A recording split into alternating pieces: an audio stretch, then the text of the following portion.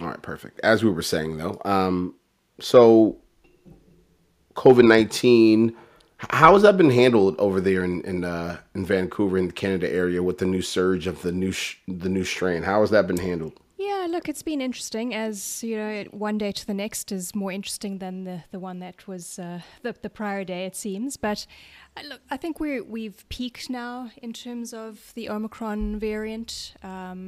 There is all sorts of talk here in Canada about relaxing some of our mandates. Some of the other provinces across the country, not British Columbia where I live, are already talking about capacity limits being dropped, mask mandates being dropped. The federal government is talking about relaxing some of the entry testing requirements.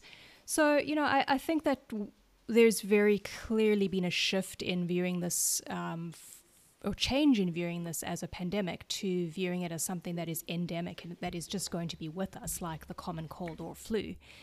And I think that's really for us to continue on as a society. We really do need to get to that place. How's it been for you? Pretty much the same. I think going on like the actual illness itself and the way that I think folks are experiencing it from the research that I've done and some of the colleagues that I've spoke with and even some of the friends recently that have that have encountered the new strain. From what I've heard, it is starting to turn and shift into more of that typical flu or cold like feeling rather than I think the second what was that variant called The Delta? Well, I guess the Delta. Myself and my fiance, and my wife, we were. I don't know if you remember that. She spent. I think maybe I had told you, but she spent 10 plus days in the yeah, hospital. I remember it. Um, Terrible. 2 months on an oxygen machine at home. Didn't work for that entire time as well. Clearly, because you're talking oxygen 24/7 to do anything. So from the research I've done, from what I've heard, it's starting to kind of even shift from like a feelings perspective and to more of that common cold or common flu. Obviously, there's still horrible situations happening across the world, but I'm hearing it's starting to level off a little bit. Yeah, I would suggest the same. I have family members in different parts of the world, and definitely hearing similar thoughts around people just really starting to want to get on with things too, right? And Yeah. even alongside the health advisories, and there's obviously still a press for people to continue to be vaccinated and to get boosters and whatnot.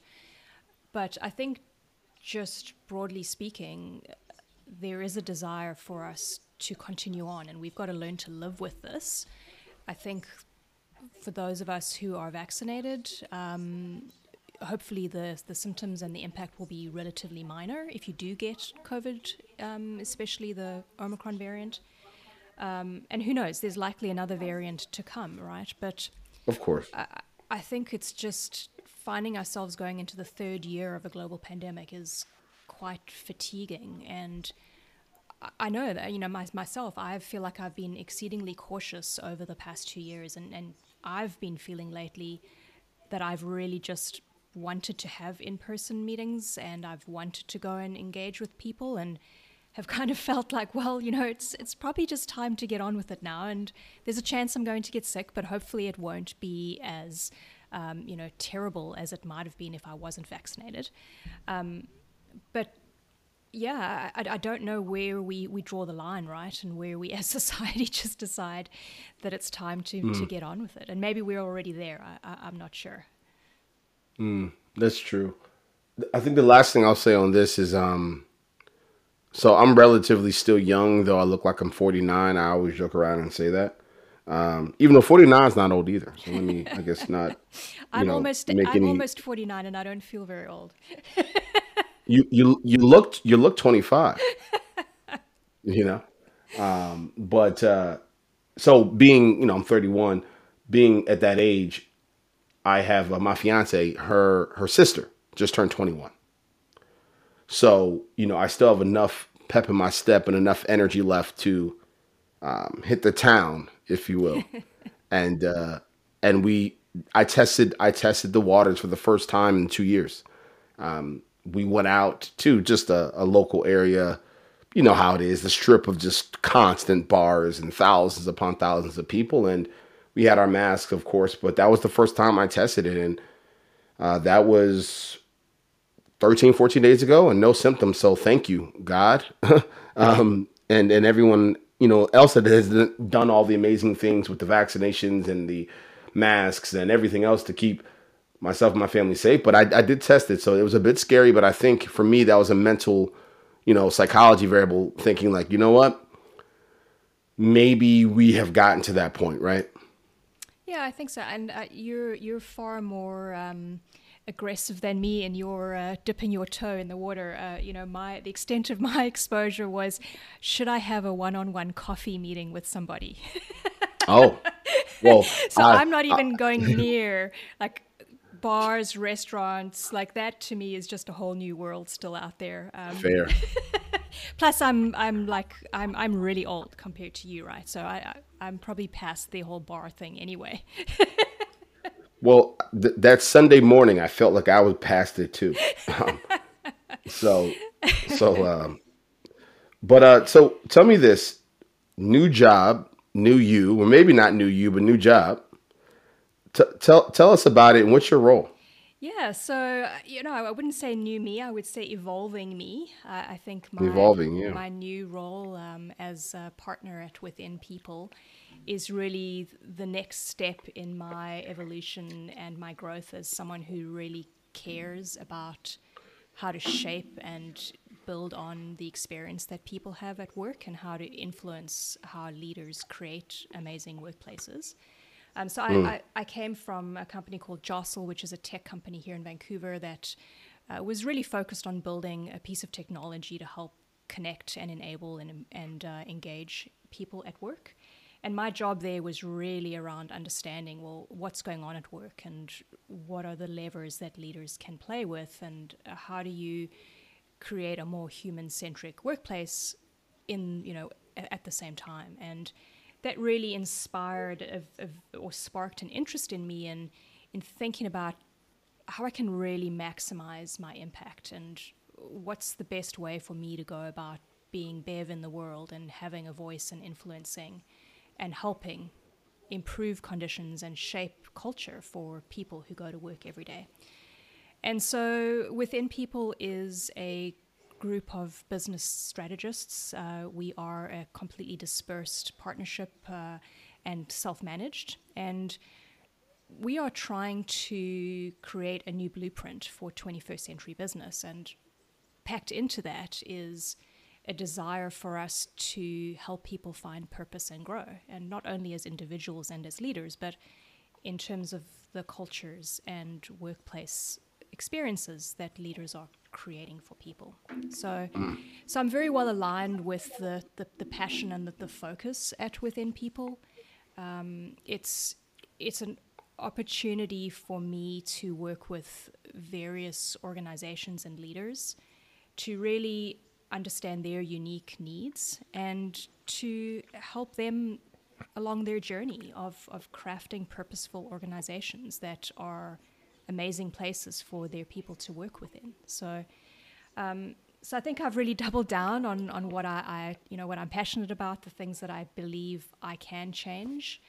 And I just remain really, really excited and interested in seeing how work is going to evolve through the pandemic as we move into this more endemic state where work has changed forever, right? Jump in for No, sure. that's so. No, that's so true. Work has changed forever. I didn't mean to cut you off. I was just going to ask when you utilize the word in your actual title partner, what does that mean in capacity? Like, what are you more on now? Are you more on the pure strategic direction of the business model itself, services, programs, hiring and building out the team internally, operations? Or are you still kind of getting your hands dirty? Yeah, I'm most certainly still getting my hands dirty, but in my capacity as partner, so we are a global collective of folks who we call ourselves partners. We are not employees of Within People. We are associated with Within People through our collective desire to work together. Got it. And we act in the capacity as coaches, strategic advisors, brand and culture experts, and really we are not the traditional consultant mindset. Like, we're actually trying to break that mold where we're not arriving with all the answers for anybody or anyone that we might work with. We are facilitators of a journey that helps them uncover the answers for themselves. So very collaborative, very empathetic, very friendly, helpful attitude to helping people find greater clarity and purpose.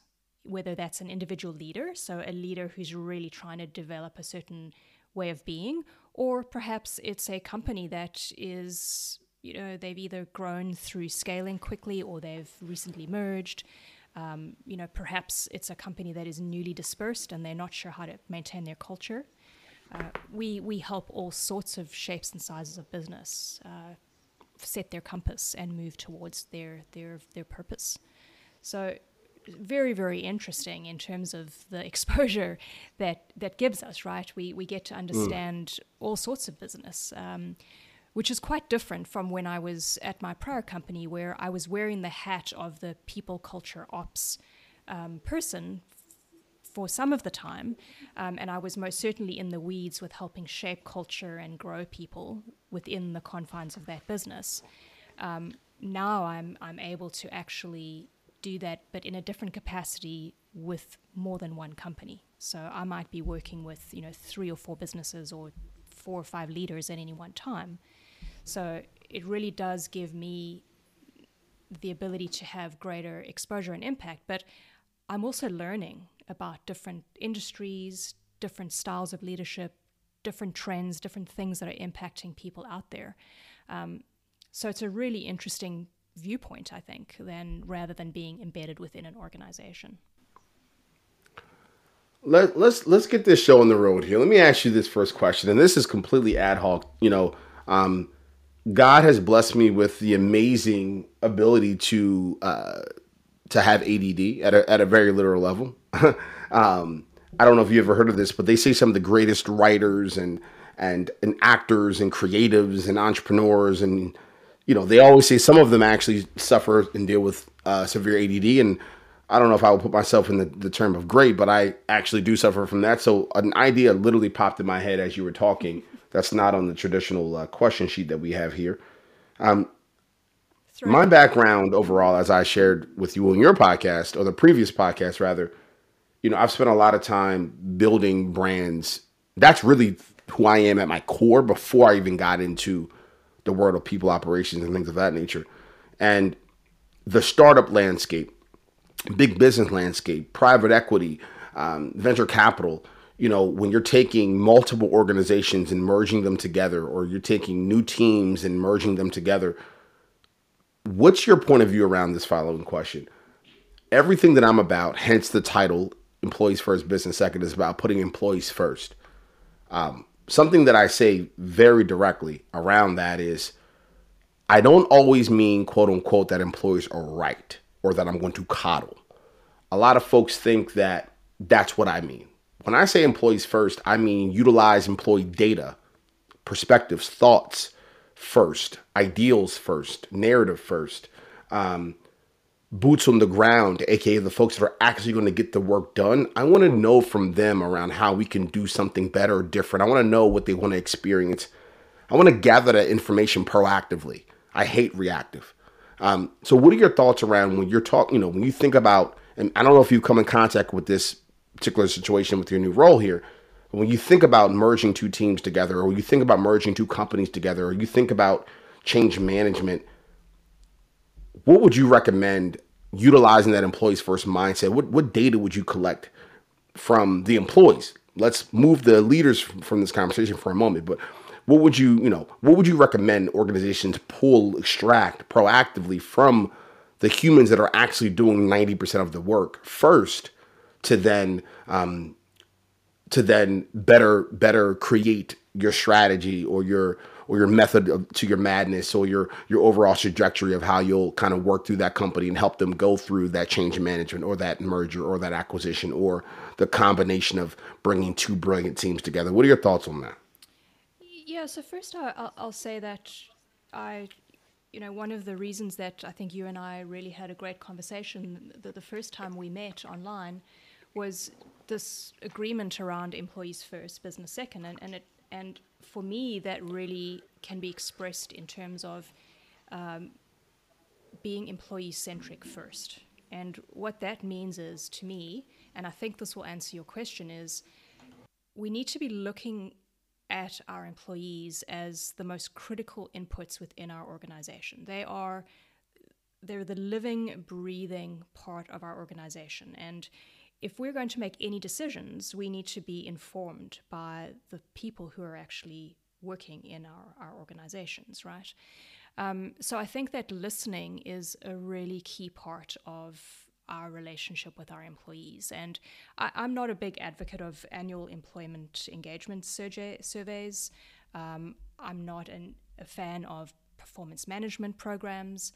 I think you need to have ears on the ground with people all day, every day within an organization. And that means listening for not only words that are spoken, but listening for the attitude that people have, how they show up, how they're interacting, observing as much as, like, using your eyes as much as using your ears. And I think where that really becomes most critical is in the relationship between managers or supervisors or leaders or whatever you call them in your organization and your direct reports.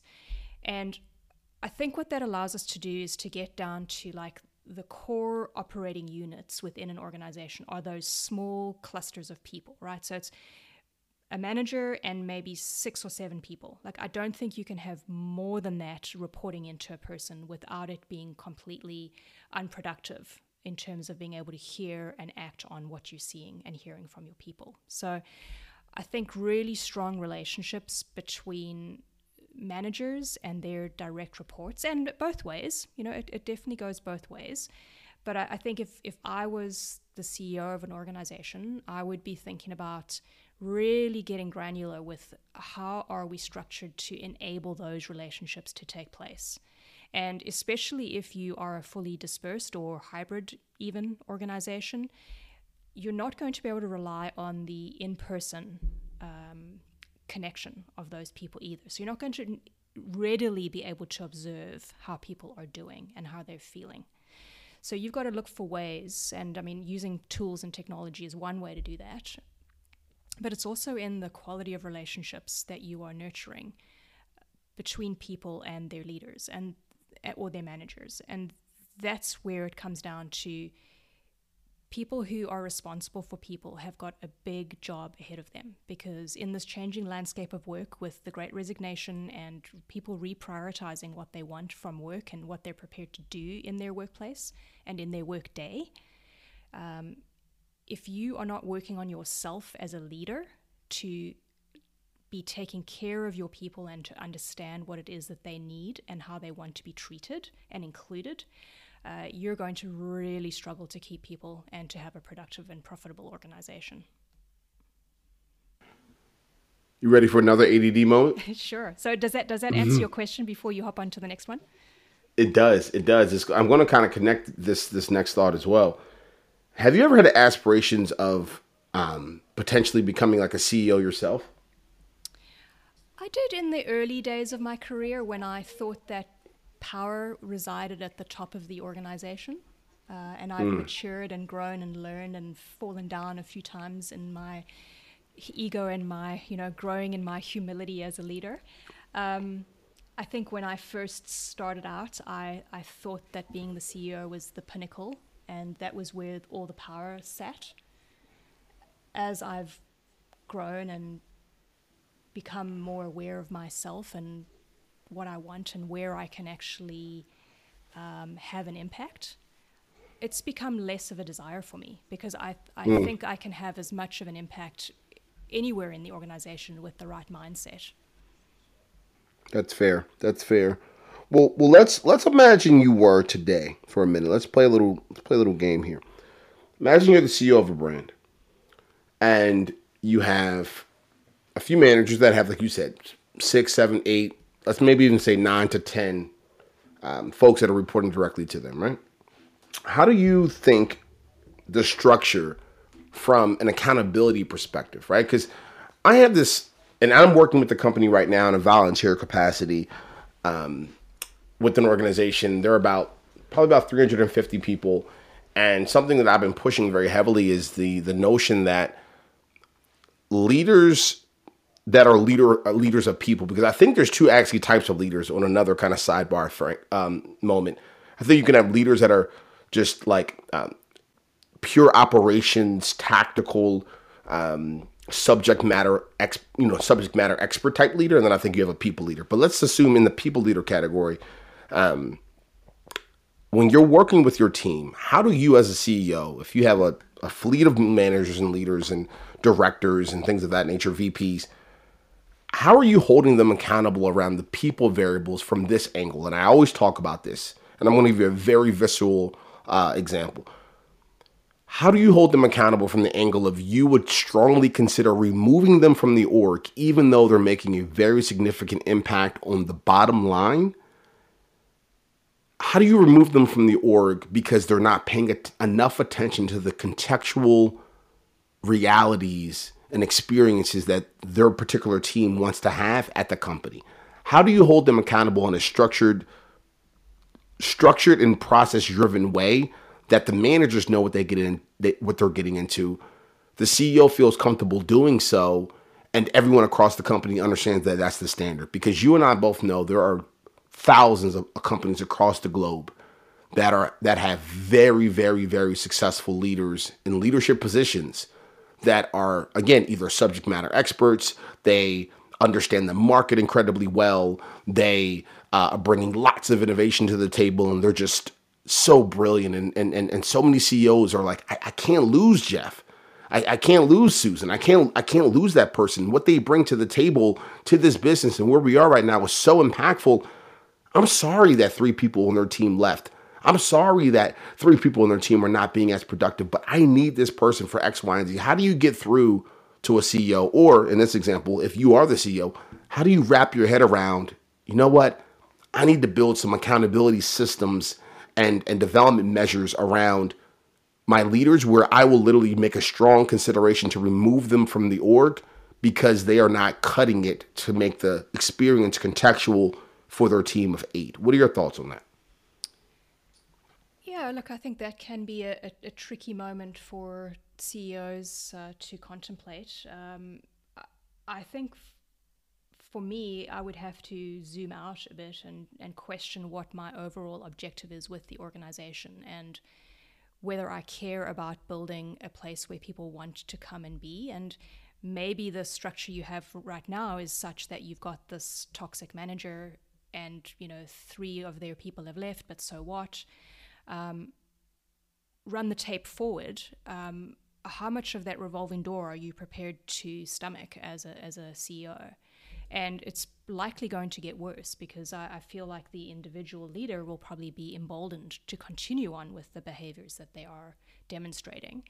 And I think that you really do need to take a longer range view at it. And you've got to decide whether you want to be building a certain kind of culture or not.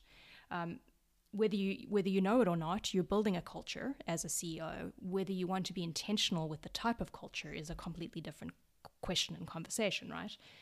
I think when it comes to dealing with individual leaders that are rock stars in, against some measures, but are failing miserably against the people measure, I think you've got to meet those people where they are and really try and see what their capacity for change is, see what their capacity for self-work is. Like, would they hear what you need them to hear?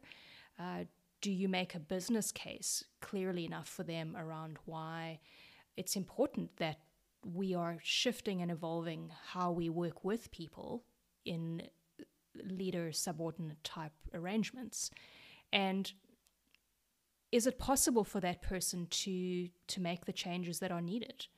And what gets unlocked for that person if they start to shift themselves to a more people-centric way of showing up as a leader, right? I think it's easy for people to say that, well, change is hard and I can't change. I am who I am. I'm here to do this job. And if you don't like it, well, fire me.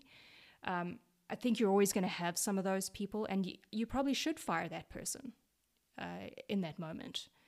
But I think ultimately, if it was me as the CEO in that organization, I would really be questioning, like, what is the purpose of the organization, and what are the values associated with that purpose? How do we actually come together and work on a day-to-day basis? And is it okay for a select group of leaders who might be high performers to have a different set of rules for operating within the culture? Because that's ultimately what happens, right? When you have these rock stars, you allow them to play by a different set of rules. And I think those days are past. Like, I honestly think that we have had such a seismic shift in what we find acceptable as individuals in workplaces now, that there is change coming whether you like it or not. So I think you need to think very carefully as a CEO about staying in the status quo. No, that's totally right. And folks know, my opinion is pretty visceral and pretty outlandish. I'll say this to kind of add to what you're saying. I agree with everything you're saying. The CEO really does need to assess things and make the decision around what type of not only culture, but what are the goals of the organization. I find myself going back and forth from like a capitalist mindset to a humanistic kind of like Gandhi-esque mindset. I find myself kind of teetering in both lanes. Because on one angle, right, like I'll give you a really perfect example. On one angle, if you're a growing startup and you have decided to not take venture capital or angel investment, and quite literally this new account or this new client or this new partner and the 180,000 of those dollars are going to be connected to the next 3 months of salaries, and you need that money quite literally to keep the doors open. There's the CEO brain in me that's like, do I remove Dave? Or do I push through and set new rules for Dave just for a moment? Because no matter how much training I do, how much change management from a psychology level that I do, I don't think Dave's going to change in 3 months enough for me to feel comfortable. Yet, if I want to save everyone else, maybe I have to let a few catch this fire moment. I know that sounds so bad to say, but there is a part of my brain that understands that. But on the complete opposite of that, I use Gary Vaynerchuk as an example. To be able to play in the world of business at a very high level, let's call it VP level and above, is such an amazing moment. Like, to be able to make $100, $200, $300, $400, $500,000 a year and up, to be an executive inside of an organization and to even run a company, it's such a blessing that I do often question to myself, well, if we're not having payroll issues, if we're not so stuck financially, and if we're doing very well, do I really want to hurt the mindset, the ego, the mentality, the mental health of another human just to make another dollar? Like, is it really worth it from that angle? The question I ask all the time is like, and what I always think about is, if I'm a leader, and what's my daughter or my son thinking 15 years down the road if they run into a former employee of mine, like, and they have a conversation for 15 minutes about the experience working at my organization?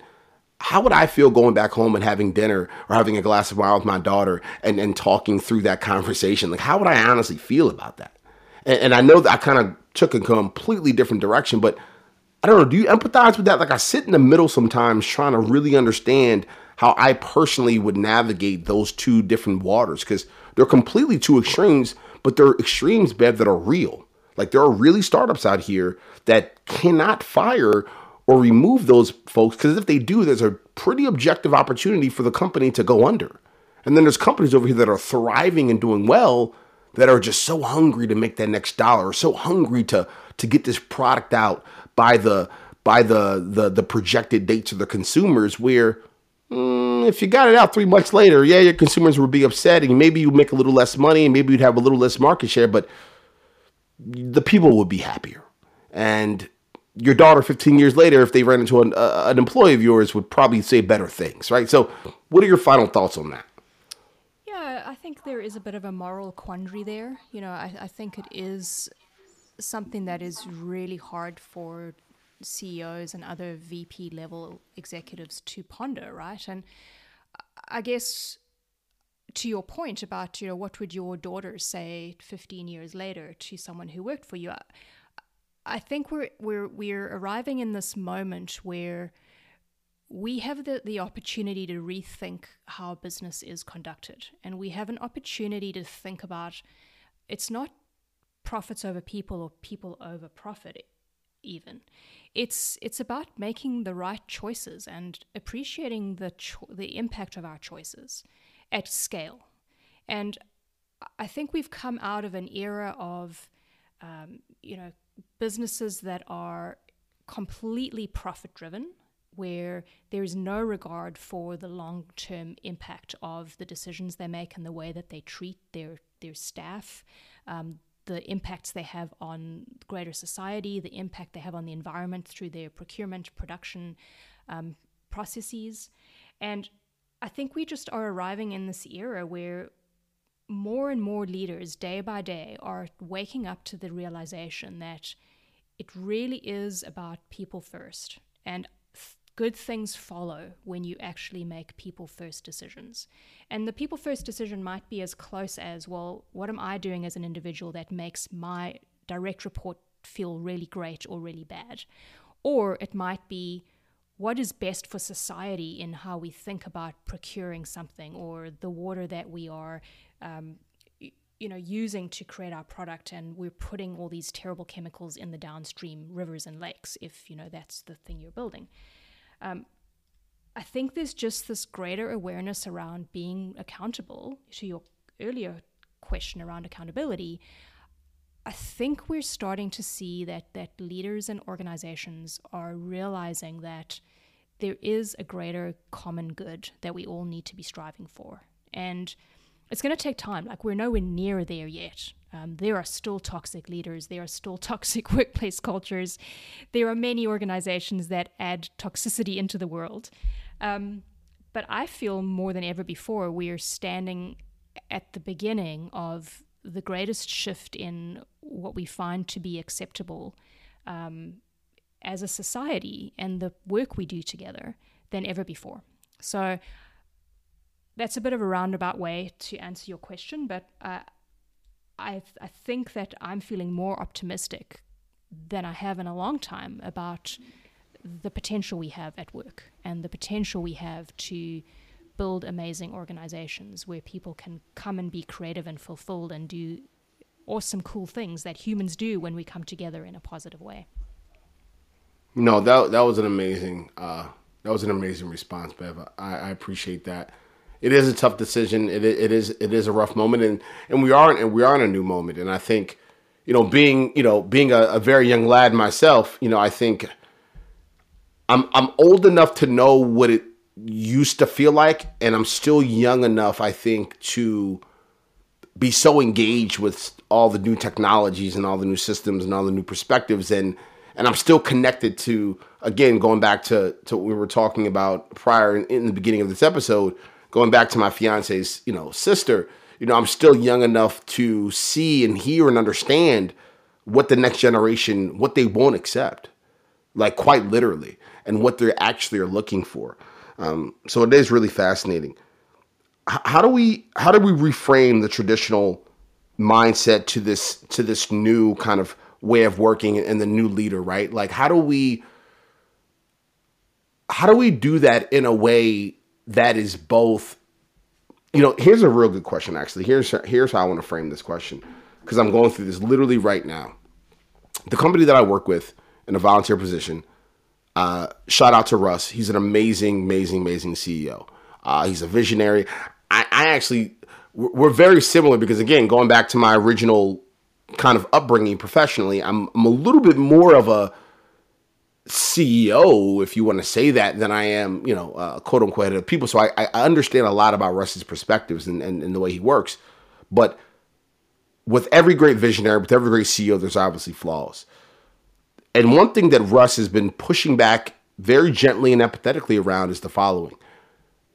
How do we change Russ's mindset and capabilities from an EQ perspective, and then take those changes and make the true operational shifts in how he goes about being a leader as a CEO in the company, while not hijacking the day-to-day? So something that I try to push heavy on is I try to push very aggressively on change management.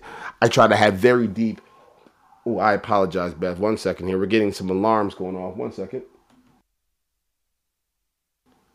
All right, I'll edit that out. We just had a little fire truck situation. Did you hear that? Yeah, no worries. So essentially, I push very heavily on deep psychological conversations, deep personal development conversations, trying to get him to see things from different narratives and points of views, and explaining this employee's first data, and just driving all this information into his brain, and having one-on-one conversations with leaders. And I do all of this change management. And I find at times where I don't want to call it butt heads, but I find at times where I'm trying to shift him going from the traditional leadership mindset to the new age, new format of what leaders need to be doing in today's age. He says to me all the time, he says, AJ, well, he actually calls me Anthony, which I keep telling him, do not call me Anthony, but I love you, Russ. He says, Anthony, I love everything you're talking about. I love the one-on-ones. I love you sitting down with my leaders. I love you sitting down with me. But how do we do this with speed and efficiency to keep up with the pace of the day-to-day business? We still have things to do. We still have work to accomplish. And how do we keep up with the pace of our work while not losing out on many of the employees that have voiced their opinions around why they left due to some of these issues? How do we balance that? And I'll tell you before you give your response, Bev, one thing that I pushed heavy on, and it's probably not popular in the traditional business world, I'm a big fan of pausing, personally. Like, obviously, you can't shut down the business, but I'm a big fan of, like, nothing new. Like everything that you're doing right now to keep payroll coming in, do that and then nothing else. I'm a big fan of, like, shut down, just keep things on autopilot, and let's really make change, right? Taking a step back to take 7 steps forward. What are your thoughts on all of that? Okay, a lot to unpack there. I'll do my best. Look, I think that there is a lot of pressure coming from downward, from, social change that is pushing organizations to need to be better, trends and attitudes that are changing within society generally that are causing us to rethink our workplaces as leaders. So there's a lot of pressure that is coming downward, but there's also upward pressure that is coming from people within organizations. So I think CEOs and executive folks, or anyone who's really in a decision-making capacity, needs to be aware of the fact that not changing is not an option, right? So where does that start? Where's the easiest place that you can actually start to have change? And that is within each of us, within ourselves.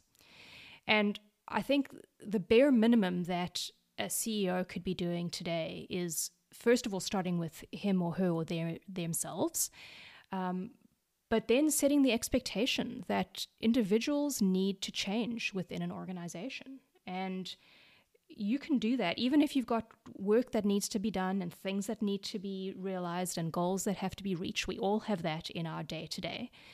You can still be doing work on yourself, even in the simplest and smallest of ways. And when you start to have commitment to even small changes, I think it does add up, and I think it gets noticed. And I think when you live that out loud as well within your organization, people around you pick up on that, and they start to work on themselves, and they start to do great things that are lots of small things adding up to lots of big things.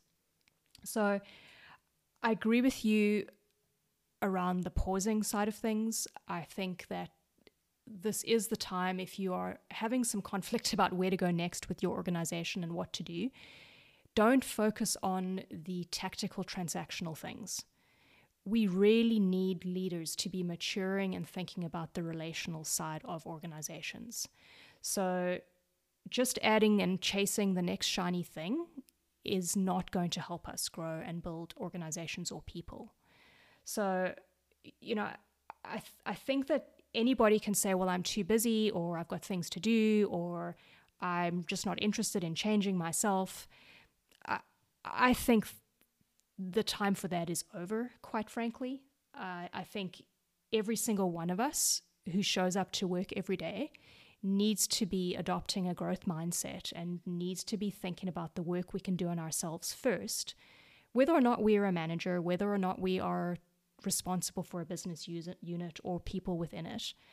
I just think that collectively, if we don't all start showing up and being responsible and accountable as individuals, collectively, that's going to be problematic.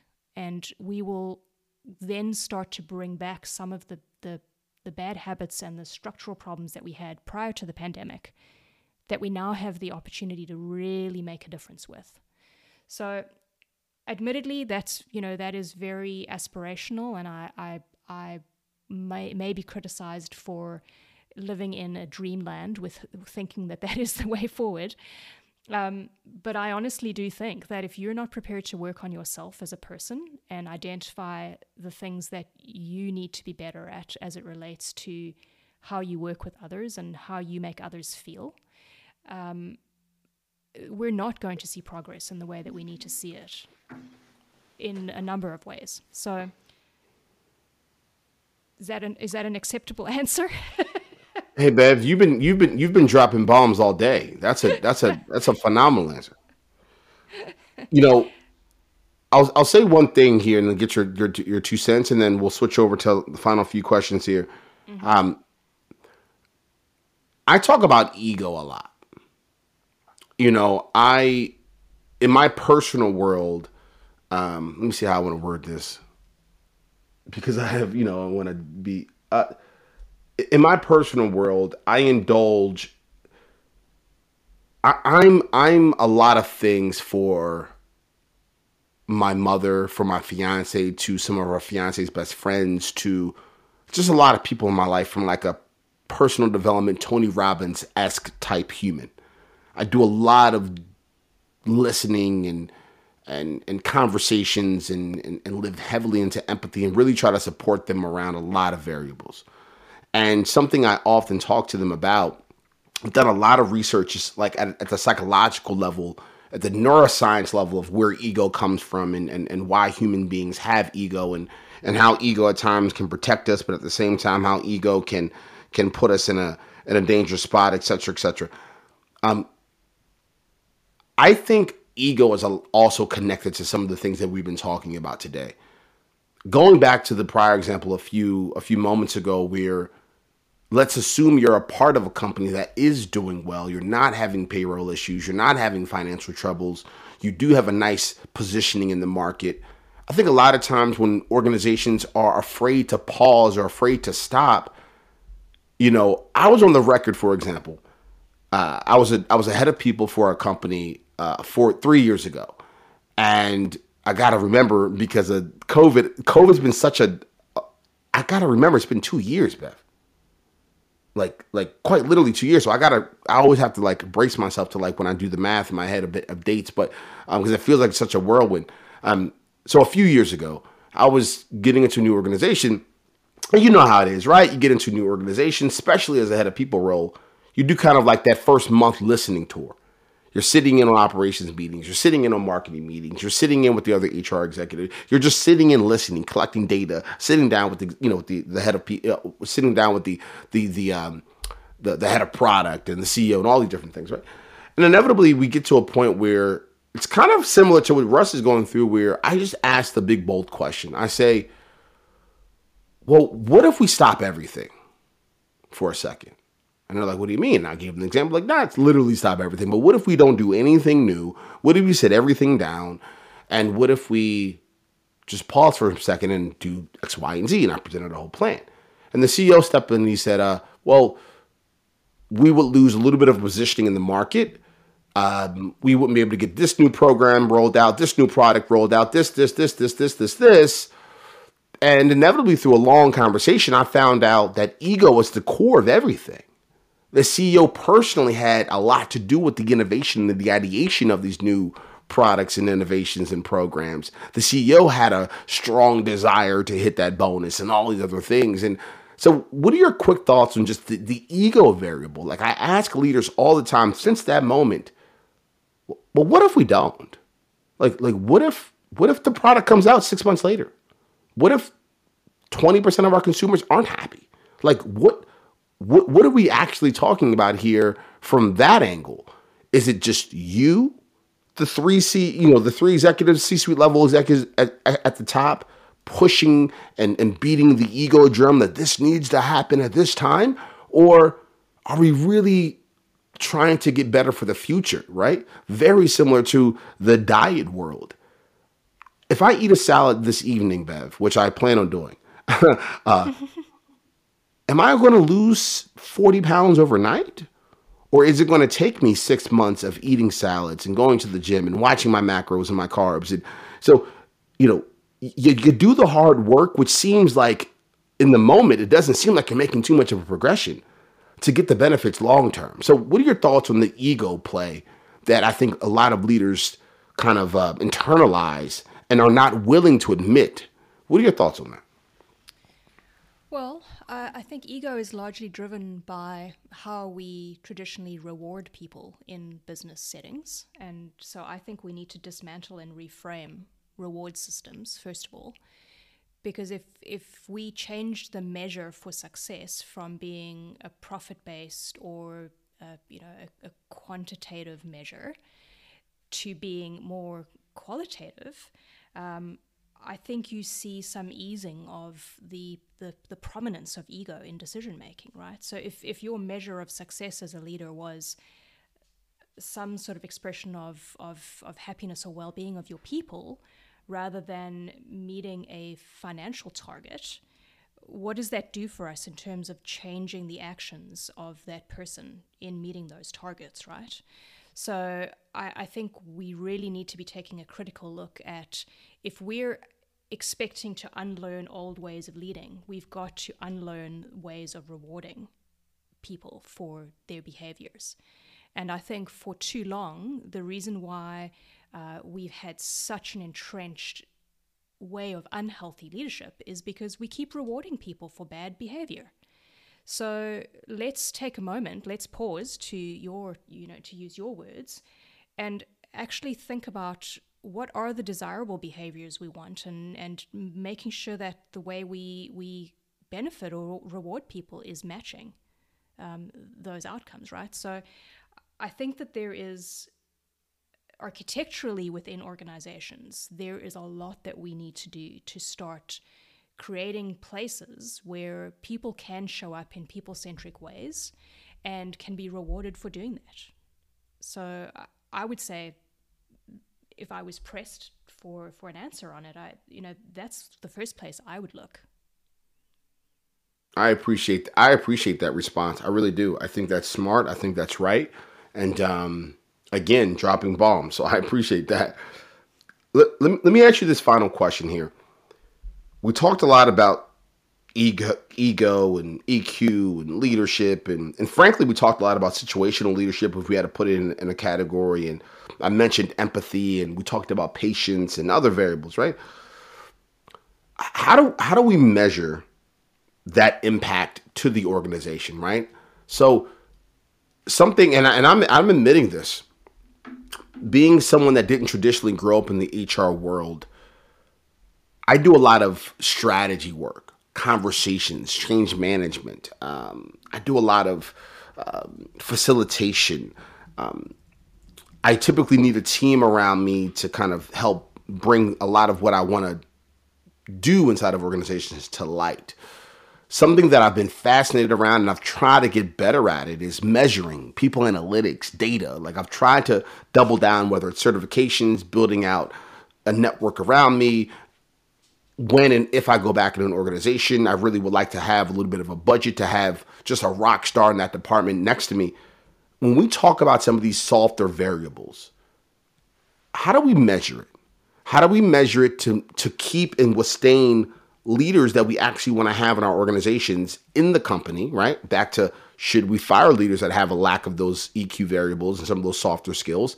And then how do we measure it from a business perspective? How do we roll out some data for our C-suite executives and say, based off of an improvement around situational leadership, based off an improvement of empathy at a strategic level, based off of an improvement of patience, based off of our ability to conduct better change management, based off of creating a better experience for our people around, again, softer variables. How do we show them that data? How do we measure it? What are your brief thoughts? Because there's a lot of information out there, Bev, but I think there's many points of views and many ways of going about it. And I'm so fascinated by your point of view on the measuring piece and the pure connecting it to the pure outcomes of the business piece.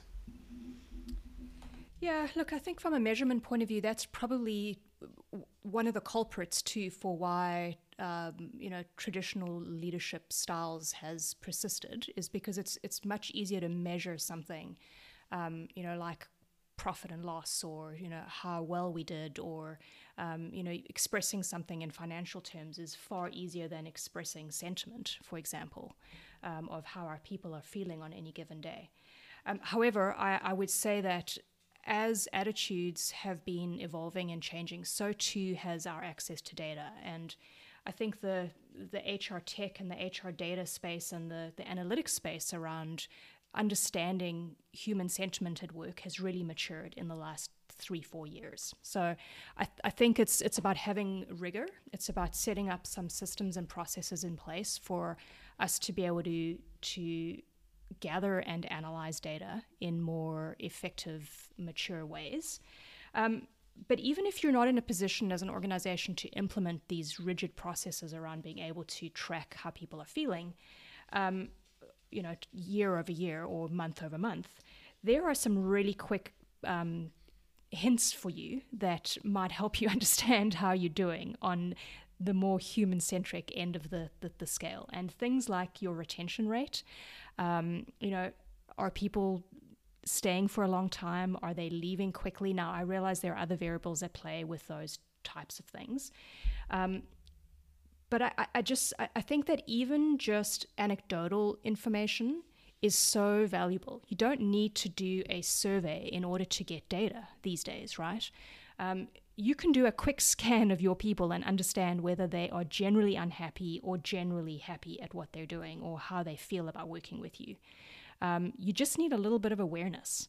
Now, it does get harder, admittedly. Qualitative data is much harder to make sense of.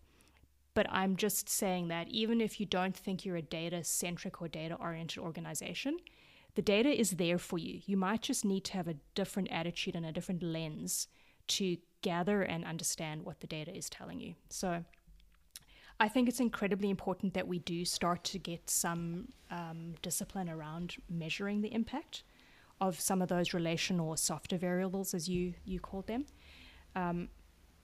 And again, it's going to come back for me to the individual leader needs to be willing to look for that information and be dedicated to doing something about it. Because that's the other side of the coin for data, right? It's one thing to gather it. It's another thing to actually do something about it. And that's why employee engagement surveys fail a lot of the time, is because companies are just doing it to check a box to say they've done their listening, but they're actually not taking any action to what they've heard. So, I think you should only measure what you're prepared to respond to. But the time is also over for us to not be taking an analytical approach to measuring sentiment and the experience that people are having at work. I love what you just said at the end, and this is how we'll wrap. Only measure, and I'm typing this out because I think I may make this the title of the podcast. Only measure what you're prepared to respond to. Is that what you said? Yeah, absolutely. So, if don't do a survey if you're not prepared to take action. Don't do a pulse check if you're not prepared to hear what's being said and take action. rather don't do it. It's probably less harmful to not do it. No, that is so right. That is an amazing. That's a tweet actually. That I might. But that's an amazing statement, and that's so true.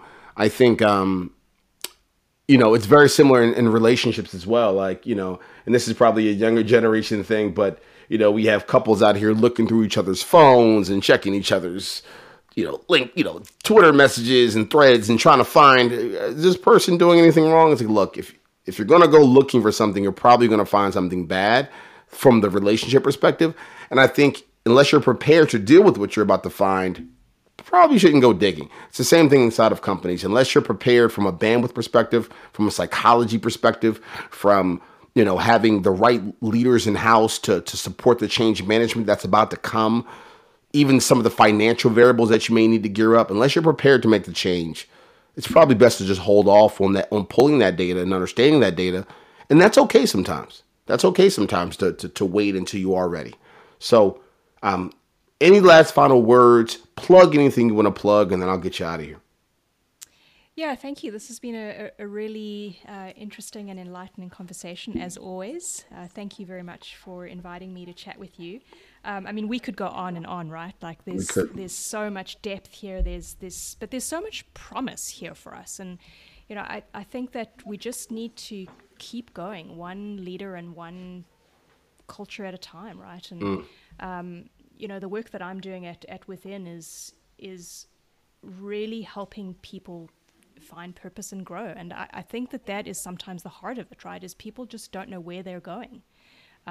So having a moment at this juncture in the development of organizations to think about where you're headed is so critical, because a lot of the time other things will fall out of that. But if you don't know where you're headed, it's sometimes harder to move forward. And that's when we fall into old ways of doing things and we perpetuate old habits and bad ways of leading. So That's fair.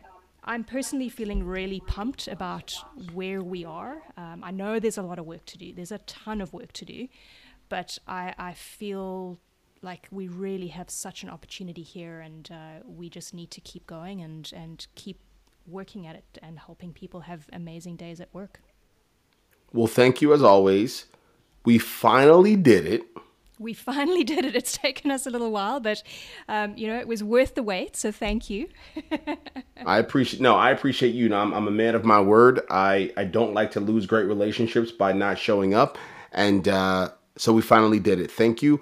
You know Riverside very well. Let's end this and wait for the confetti to come off as a celebration to make sure everything's uploaded correctly. But thank you again so much. Yeah, you're welcome. Thank you so much. Great to chat.